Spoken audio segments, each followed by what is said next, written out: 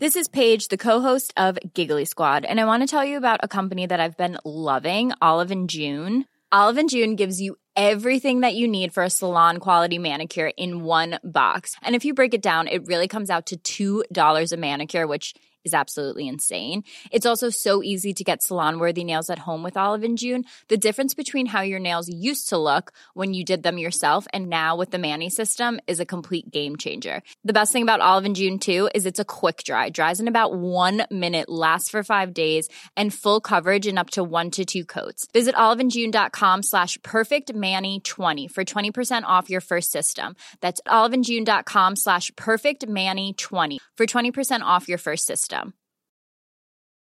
Hey, I'm Ryan Reynolds. Recently, I asked Mint Mobile's legal team if big wireless companies are allowed to raise prices due to inflation. They said yes. And then when I asked if raising prices technically violates those onerous 2-year contracts, they said, "What the f*** are you talking about, you insane Hollywood ass?" So to recap, we're cutting the price of Mint Unlimited from $30 a month to just $15 a month. Give it a try at mintmobile.com/switch. $45 up front for 3 months plus taxes and fees. Promo rate for new customers for limited time. Unlimited more than 40 gigabytes per month. Slows full terms at mintmobile.com.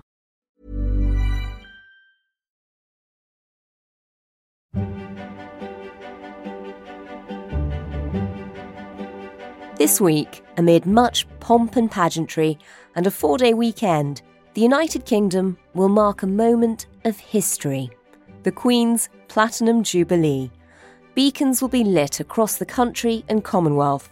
Thousands of street parties will be held, and stars and celebrities will take part in a glittering concert at Buckingham Palace as we mark the Queen's 70 years on the throne, the longest reign of any British monarch, and one of the longest in the history of the world.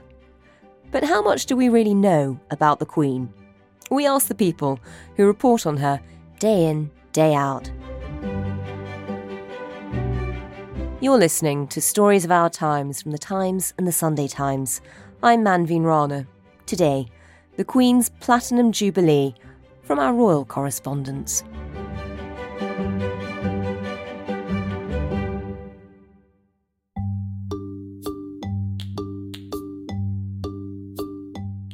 In the run-up to the Jubilee, I sat down to record a special Times Plus event with the authorities on all things royal from The Times and The Sunday Times, Valentine Lowe and Roya Nikar.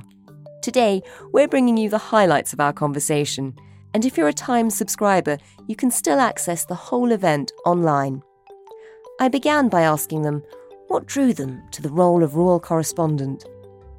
I had to really be persuaded. When I was on another publication, I was an arts correspondent, and my predecessor who covered the royal brief was about to leave and go into a different field entirely. And he said, I think you should throw your hat into the ring for the job. It's quite a nice brief. This is 2010. It's quite a gentle brief. Nothing really much has happened for a while. You get to go on some nice overseas tours. And I really have to say I was very sceptical and said, I don't really have any interest in the roles at all. I don't really think so.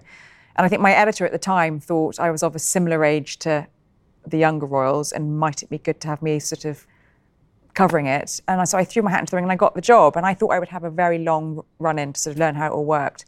And 2 weeks later, William and Kate got engaged. And this sort of huge story came flying at me and I knew nothing.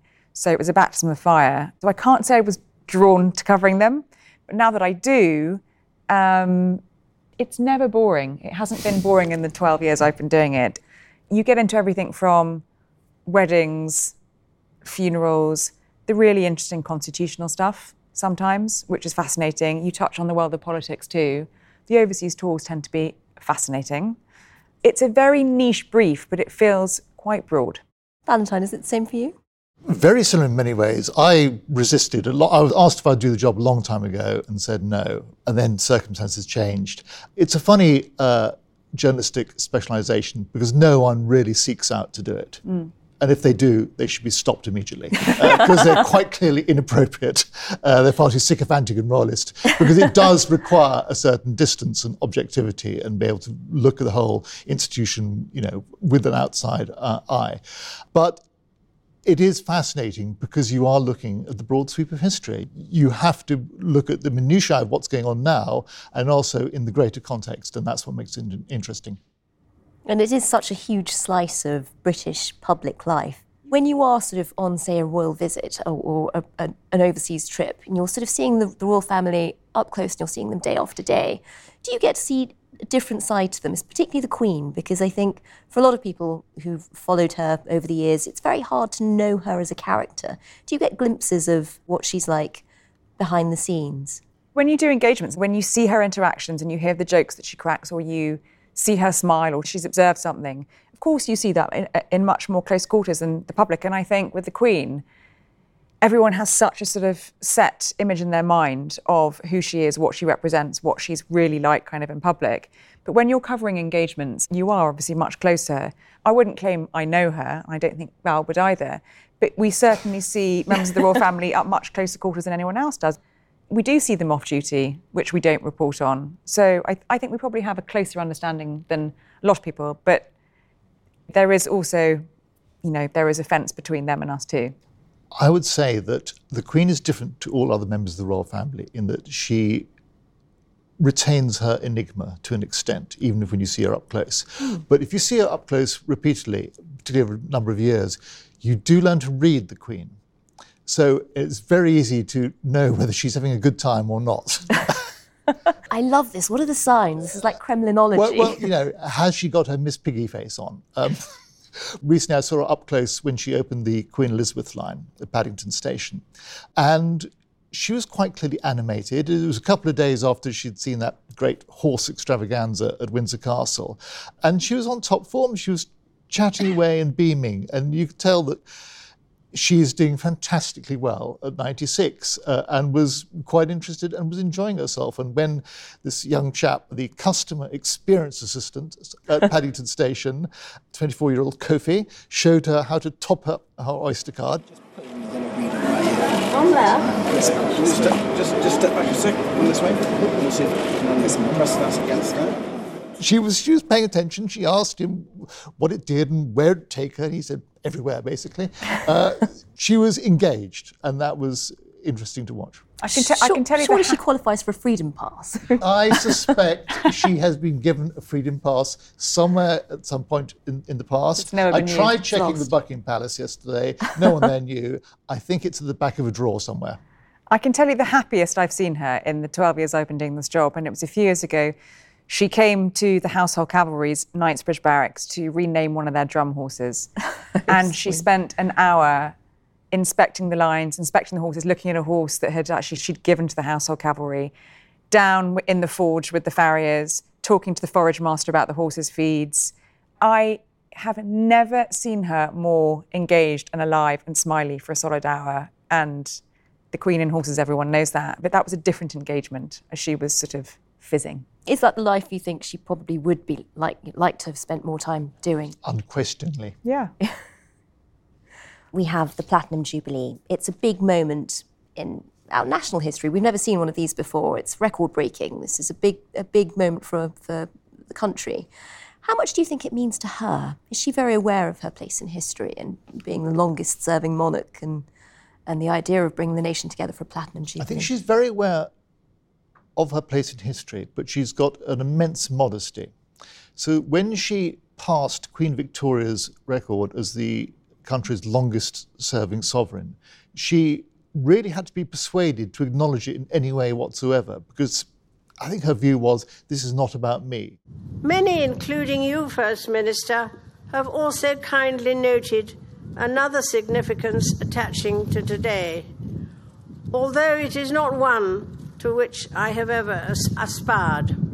Inevitably, a long life can pass by many milestones. My own is no exception. I mean, eventually her private secretary persuaded her to do an event that day. So now, to the business in hand. It is my very happy duty to declare the Borders Railway open. She opened a railway line up in Scotland, and we all trooped up to go and watch her. But that's not her style. It's not about her in her view. But she is also aware of the Jubilee and its importance. Someone once talked about the Golden Jubilee or the Diamond Jubilee, and she corrected them and said it was her Diamond Jubilee or her Golden Jubilee. Very aware of her place in the nation. Yeah. Before we go on to the Platinum Jubilee, I really wanted to go back to where it all started. Take us back to the 2nd of June, 1953. She's being crowned in Westminster Abbey, and it's the first time we've got a coronation that's televised. You've got people all over the world stopping to watch it. Madam, is Your Majesty willing to take the oath? I am willing. Will you solemnly promise and swear to govern the peoples of the United Kingdom of Great Britain and Northern Ireland, Canada, Australia, New Zealand, the Union of South Africa, Pakistan, and Ceylon, and of your possession and the other territories to any of them belonging or pertaining, according to their respective laws and customs? I solemnly promise so to do.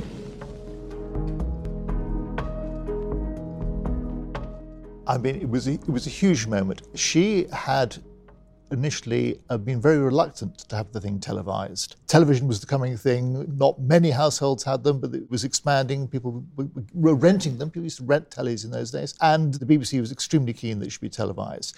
And the people, they wanted to see their Queen. They wanted to see their Queen being crowned. O God, the crown of the faithful, bless, we beseech thee, this crown, and so sanctify thy servant Elizabeth, upon whose head this day thou dost place it for a sign of royal majesty, that she may be filled by thine abundant grace with all princely virtues, through the King eternal, Jesus Christ, our Lord. Amen. The moment of the Queen's crowning is come.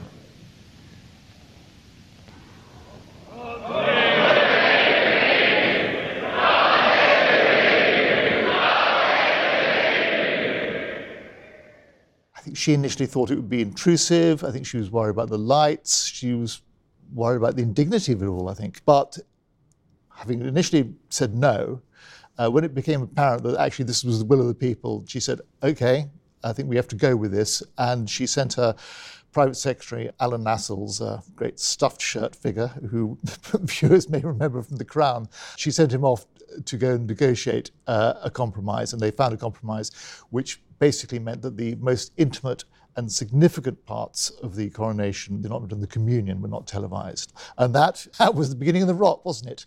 That was when they let the media in, and we've never looked back. Nothing has been the same since. I mean, it does feel like ever since then, every big moment for her family, in a very private way, but also as a result for the nation, has been followed by the press. And, the media is a constant companion in many ways. For you, covering those events, whether they're weddings or funerals or jubilees, I mean, what is that like? Is that quite a fun gig when you know that the whole nation is watching? And in fact, particularly actually the rest of the world. It can be a bit terrifying actually when you're doing those big events for a big broadcaster like the BBC or something. But you're also, as Val said earlier, you're aware that you are witnessing, in quite an interesting, different way, a moment in history. I think people make the assumption about me, and I don't know about Val, but they assume that if you're a royal editor or correspondent, you must be a monarchist, you must love the royal family. And I think to do this job well, you can neither be monarchist nor Republican. You need to somehow sort of float somewhere in between. And when you're covering those big events, jubilees, weddings, funerals, obviously you can sometimes, you feel that the emotion of the events, of course you do, but you somehow sort of have to celebrate them in a different way because you're conscious that you're, trying to give your reader or your viewer the full picture in a sort of more rounded way than perhaps being immersed and celebrating it. So it's a very different kind of experience, I think. Yeah, what's always fascinating, particularly at this sort of time when a Jubilee is about to happen, you get all these requests from foreign television stations to come and interview you. I mean, I'm trying to deal with one at the moment from Polish television. And you think, it's kind of fascinating, the idea that Polish TV is very keen on reporting the Jubilee, and it's the same all around the world. The Germans and the French, absolutely fascinated by it. And of course the Americans, I mean, they got rid of us a long time ago, but they like to kind of hang on to this. It's an extraordinary feeling.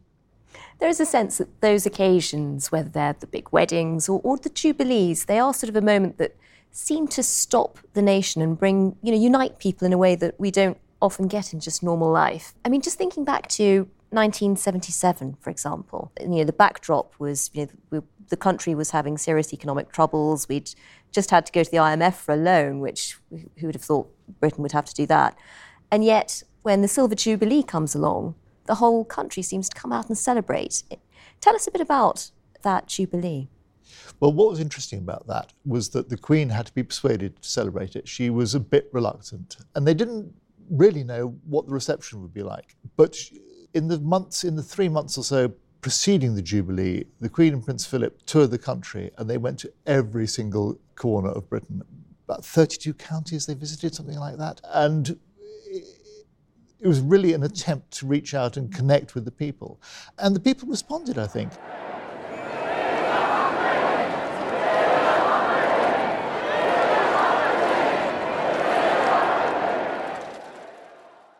I think that they showed their appreciation of the Queen in a way that they don't normally do so. The Queen is in the background a lot of the time for people, but when they have to think about her, they appreciate her. I think we'll see this Jubilee. I think at the moment, in the days and weeks before it, it feels a bit sotto, but I think when it actually comes to it, people will sort of respond. And it must have been an interesting moment because, by the 70s, she'd been on the throne for 25 years, but the country, society had changed quite a lot around her. You'd had the swinging 60s, the beginning of the death of deference, I suppose. Was there a fear back then? I mean, you said she was reluctant to do it. Was there a fear that people wouldn't turn up or people wouldn't be as enthusiastic as they were? Yes, very much so. And actually, you got that echoed to an even greater extent in 2002 with the Golden Jubilee, because the royal family had been through a terrible feeling of unpopularity before that. You'd had 1992, her Annus Horribilis. 1992 is not a year on which I shall look back with undiluted pleasure. In the words of one of my more sympathetic correspondents, it has turned out to be an Annus Horribilis.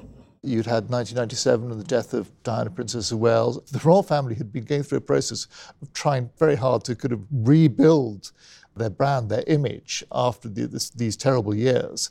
And they were not quite sure how it was going to go down. But again, like in 1977, the palace and the Queen were quite surprised by the positive response from the public. And I suppose it must be odd because the Queen, in many ways for the country really, has sort of been a constant. She's the steady point, but so much has changed around her that you suspect, in the way that the whole country doesn't sit down and watch the same thing on TV anymore, that perhaps there won't be that moment of unity. The Queen has played it very, very cleverly over the course of her reign, because she came from an age where it was quite possible to get away with not ever giving an interview, which she's done, which you couldn't do nowadays, I don't think. So she, as I said before, she remains somewhat enigmatic. We don't really know what she thinks about most issues. And what that means that people are able to project onto her what they like. So she becomes the Queen you want her to be. And I think that's as part of the secret for how she's able to be this unifying force, that she's the Queen you want her to be. When Prince Charles becomes king, we know an awful lot about what he thinks about an awful lot of issues, and it will be different. Whether he'll manage to pull off the same trick, I don't know. But I think in a way that's the secret of the Queen's success, her enigma. Is it a mistake for younger royals to be doing interviews as much or sort of making their views known as much if they want to sort of try to have the same sense of being able to unify people, be the person that they look to without really ever knowing what they think? Well, I don't think it's a mistake, because I think it's inevitable, but I just think it makes it more challenging, makes it more difficult. You have to tread a very narrow path. Coming up, we'll have more from our royal correspondents, but that's after a quick word from the boss. Hi, I'm John Witherow, editor of The Times. Thanks to you, we get to cover the broadest and most important daily news stories. To enjoy more remarkable stories every day, subscribe to The Times and The Sunday Times and get 1 month free. Visit thetimes.co.uk/stories of our times.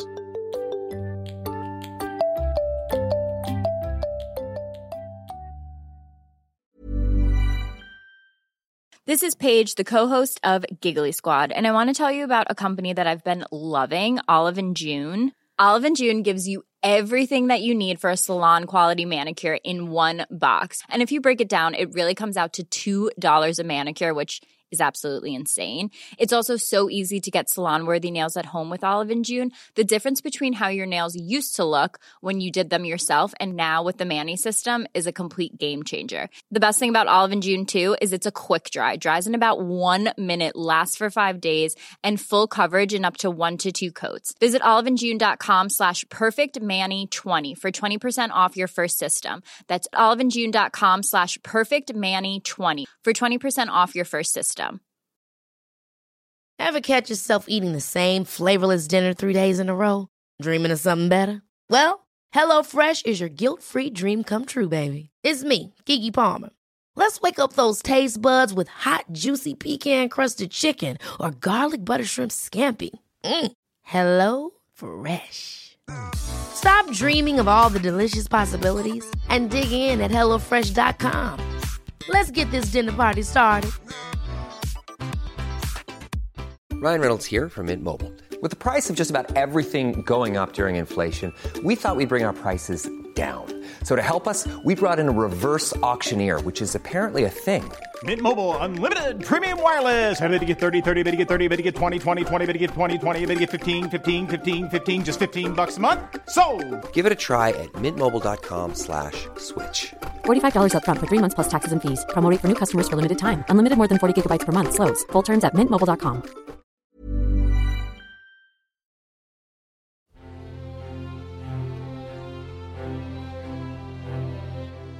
You both covered the Diamond Jubilee. Talk us through your memories of that. How was that as an event? The event that most stands out in my mind actually was the big concert in front of the palace. This amazing musical concert with all the stars. And the Prince of Wales gave this incredibly touching, fond tribute to his mother in front of these huge crowds. As a nation, this is our opportunity to thank you and my father for always being there for us, for inspiring us with your selfless duty and service, and for making us proud to be British. And I remember that night, that's when I got a sense, that was the first Jubilee I'd covered, of, I felt very strongly it was an outpouring of affection over that whole weekend, not so much for the institution of monarchy, but more for her, actually. Her as a person. Yeah, her as a person, her as, the head of nation. And I think we'll feel that again, actually. But it was a real insight for me, because it started making me think about British and people around the world, their opinion of the institution, the monarchy and the Queen separately. And I got a very sort of strong sense that the celebration and thanks was really for her, actually. I suppose there is something about, and Roy, you talked about her as the head of nation, really, but there is something about, I think, people who even people who think they're Republicans, there is something about the Queen at times of crisis that seems to bring the nation together. And I think we all sort of saw that at the start of the pandemic, when there was so much uncertainty, lockdown happened, politicians and scientists were doing lots of press conferences, but it seemed to be the moment that the Queen addressed the nation that it made a difference. I'm speaking to you at what I know is an increasingly challenging time. A time of disruption in the life of our country. A disruption that has brought grief to some, financial difficulties to many, and enormous changes to the daily lives of us all. Those of us in the royal pack had been clamouring to Buckingham Palace, when will we hear from the Queen? Well, when will we hear from the Queen? And the response was very interesting, I think, because the government and the Prime Minister and the palace knew that they had one shot. And the Queen, there's something about when the Queen speaks, people turn to her not to see sort of what she's saying, but to see what she's also doing. She's non-political, therefore, I think at a time when the government was asking us to go into extreme measures and have our civil liberties completely removed, hearing words of encouragement from the Queen, made that extraordinary special address to the nation, acknowledging how bizarre and unique and strange it was to be asked these things, to understand she was doing that too. And it was the words of encouragement. There's wonderful words at the end as well. We should take comfort that while we may have more still to endure, better days will return. We will be with our friends again. We will be with our families again. We will meet again. But for now, I send my thanks and warmest good wishes to you all. I think there's something about hearing that from the Queen in her role as head of nation that strikes a chord with people way more than any Prime Minister ever will. I think that address said so much about her and her role in terms of people feeling they could possibly do the impossible of what was being asked. In times of crisis, people still extraordinarily want to hear what she has to say. Just picking up something the Royal said, she talked about us clamouring when we can hear from the Queen. This is another thing that the Queen does very cleverly. Less is more. So we had a lot of other heads of states in other countries who had already spoken. And we were saying, well, when are we going to hear from the Queen? They just wanted to pick their moment, and they left it much, much later than anyone else. And that was clever. So there was a much greater sense of anticipation when she did speak. Another moment that seemed to bring the country together was at Prince Philip's funeral, when, again, in the middle of lockdown, there she was, on her own, grieving in front of the country. What was it like to report on that? It was an extraordinary event.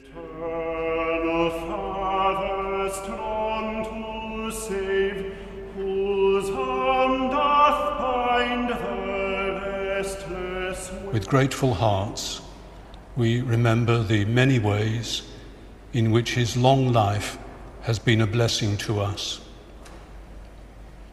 We have been inspired by his unwavering loyalty. The atmosphere at Windsor was very solemn and unique because, of course, we were in a sort of COVID setting. So this grand funeral that had been planned for Philip, starting in London, moving to Windsor, never happened. Probably exactly what he would have wanted, actually, and he did plan it. But the amazing thing about that day, not only the images of her sitting alone with no family next to her in St George's Chapel, which I think everyone agrees is seared onto the consciousness of Britain and the world, and became even more poignant when we found out what was going on in Downing Street with parties. But the story that emerged more recently, that actually the government said to the palace and to the Queen, we are prepared to change legislation for a day in order to enable you, Your Majesty, to have the funeral that you would like to have, as big as possible, as many people. We will change it for the day. And the Queen said, no, I will follow the rules, just like everyone else has followed the rules with their families' funerals. And I thought that was, again, a big moment to find out about that later. And then, of course, it was interesting hearing recently from Angela Kelly, who's probably the closest person to her, her personal assistant, her dresser, her gatekeeper, as she's called, who in her updated version of her book talked about the fact that after the funeral, after the service, when everyone went back to Windsor Castle just to stand outside following the rules and had a quick chat, the Queen went back into Windsor Castle, went into her private room, closed the doors and was on her own. There's something quite extraordinary about all those images in your mind when you think at the age of then 95 what she was dealing with and following the rules and setting an example, even whilst mourning her husband of more than 70 years. And there is incredible stoicism about the Queen. She kept the official mourning, the royal mourning, down to an absolute minimum. And she did away with a lot of the more formal fripperies of black-lined note papers and so on, because she thought she ought to get on with life. She had a job to do and she wanted to do it. And she was, during what might have been mourning, she continued to do her work. It was quite extraordinary. She's always talked about service, and it's not just saying that. She does it. She walks the walk. And Roy, you mentioned how we're approaching the Jubilee now after what has been an incredibly difficult couple of years. Is there something about the weekend that's planned that you think will be a moment for national celebration, will just bring people out? And what are the events that will be taking place, and in what way do they sort of reflect her as a person? First of all, it's an extra bank holiday, so I think everyone's going to be celebrating for that before Huge they relief. then get on to thinking about the Queen. I mean, the events we're going to see start on the Thursday, the 2nd of June. We've got Trooping the Colour in the morning, where we hope we will see the Queen, and we hope we will see the main balcony appearance on the Buckingham Palace balcony with her and, of course, just the working royals. We're probably going to see Harry and Meghan at that as well. Then we've got the lighting of the beacons around the country, actually, and around the Commonwealth, which I think will be quite a poignant moment. Friday, we've got the service of Thanksgiving at St Paul's, where we've been told by the Palace we hope to see her there. Saturday is the Epsom Derby, and if she can make it to that, that's the one she will really want to get to. She hasn't got any runners in the Derby, but I think she does have a runner in another race that day. And then in the evening, the big party at the Palace with lots of musical acts. And then on Sunday, the big pageant through the streets of London, leading up to the Man in the Palace. And I think, do any of those events reflect her? Well, particularly the pageant is sort of designed to reflect the 70 years of her reign in terms of music and carnival and changing sort of styles and fashion. I think people will see played out the extraordinary things that have happened through her reign and her as this constant. This Elizabethan age. And I think things like the concert and all those events actually which have a big sort of public presence centred either around Buckingham Palace or nearby, and members of the public are able to just sort of go in their thousands and, hopefully see her on the balcony. I think we will see the streets packed. I think it will be even bigger crowds than the Diamond Jubilee. That's certainly what people are anticipating. And I think it will be a moment for people to say thank you to an extraordinary monarch who has served like no other monarch. Will she enjoy it? I think she will enjoy it. I think she will love the bits where she's sitting on the sofa at home with the remote control. But I do think it will be a moment of national unity. And I think, again, I suspect we will see that outpouring of affection for her beyond the institution. And I think it will be an interesting moment for people to think about the future too. And I hope that if she shows up for the concert, she has her earplugs like last time. I think the important thing, it's not a coincidence that Buckingham Palace has guided that she will make it to the National Service of Thanksgiving at St Paul's if she can, because she's a deeply religious woman. She takes that very seriously. She thinks she's ordained by God to perform this role, and therefore taking part in the service is for her, I think, a central part of the weekend's events. She has missed a lot of events recently. Do we know how she is at the moment? The Palace does like to keep their cards fairly close to their chest on this. They do say that she has mobility problems, and we do know that strikes in an unpredictable way, so she can have good days and bad days. So when it came to the opening of the Elizabeth line, we didn't know until the morning of the event that she was going to appear. They suddenly said, actually the Queen's coming after all, which was a great surprise. And seeing her at that event, you did think, well, she looks okay. She seems perky, she seems engaged, she seems lively. She can walk about a bit when things are going well. What's going on behind the scenes, hard to tell, but I don't think there's a sort of a medical calamity that we're not being told about. And Roya, you wrote recently about how up until very recently, the T word, I think you called it, the idea of transition had been a taboo in the palace, but it is now being talked about much more. What is happening behind the scenes? I mean, it's been talked about for a while, but it was more taboo in terms of courtiers openly talking about it with the likes of us. I say openly, off the record. Yes. But I think what we have seen, to be honest, in recent years, as I made the point in the piece, it's, transition has been going on for a while, in earnest. My lords and members of the House of Commons, Her Majesty's government's priority is to grow and strengthen the economy and help ease the cost of living for families. The state opening of Parliament recently that Charles read out the Queen's speech was the most visible game changer. But actually, he has been taking on big duties for her for a while, laying the wreath at the Cenotaph on Remembrance Sunday since 2017. He travels abroad now. Him and other senior royals are the face overseas of the UK and not the Queen. He doesn't do overseas travel anymore. So it has been ongoing. But I think with something like the state opening of Parliament, what was really interesting about that was the staging of it, the crown there, but Charles reading the speech. I'm told very carefully planned by both mother and son in terms of who would read the speech. It wasn't the Lord Chancellor, it was him. And that is the Queen preparing us. She was preparing us at COP26 with her speech. We none of us will live forever, she said. We none of us will live forever. But we are doing this not for ourselves, but for our children and our children's children, and those who will follow in their footsteps. We heard it in her Christmas broadcast, again, talking about how pleased and happy she is about the values and traditions that are handed down from generation to the next. It's no surprise that families so often treasure their Christmas routines. We see our own children and their families embrace the roles, traditions and values that mean so much to us, as these are passed from one generation to the next, sometimes being updated for changing times. I see it in my own family, and it is a source of great happiness. The Queen knows her age, and in clever, careful ways, with actions and words, she's preparing us for transition.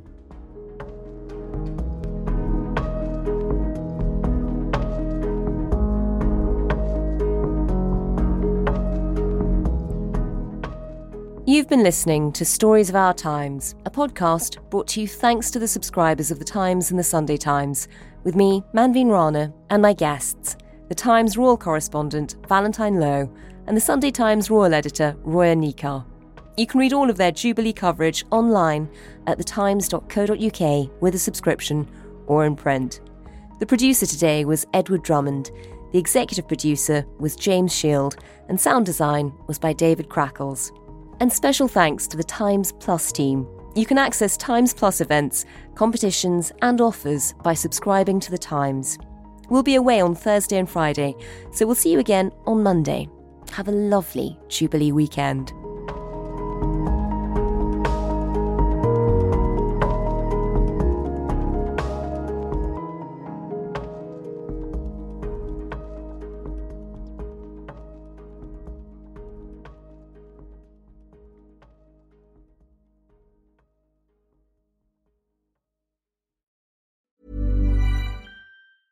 Ever catch yourself eating the same flavorless dinner 3 days in a row?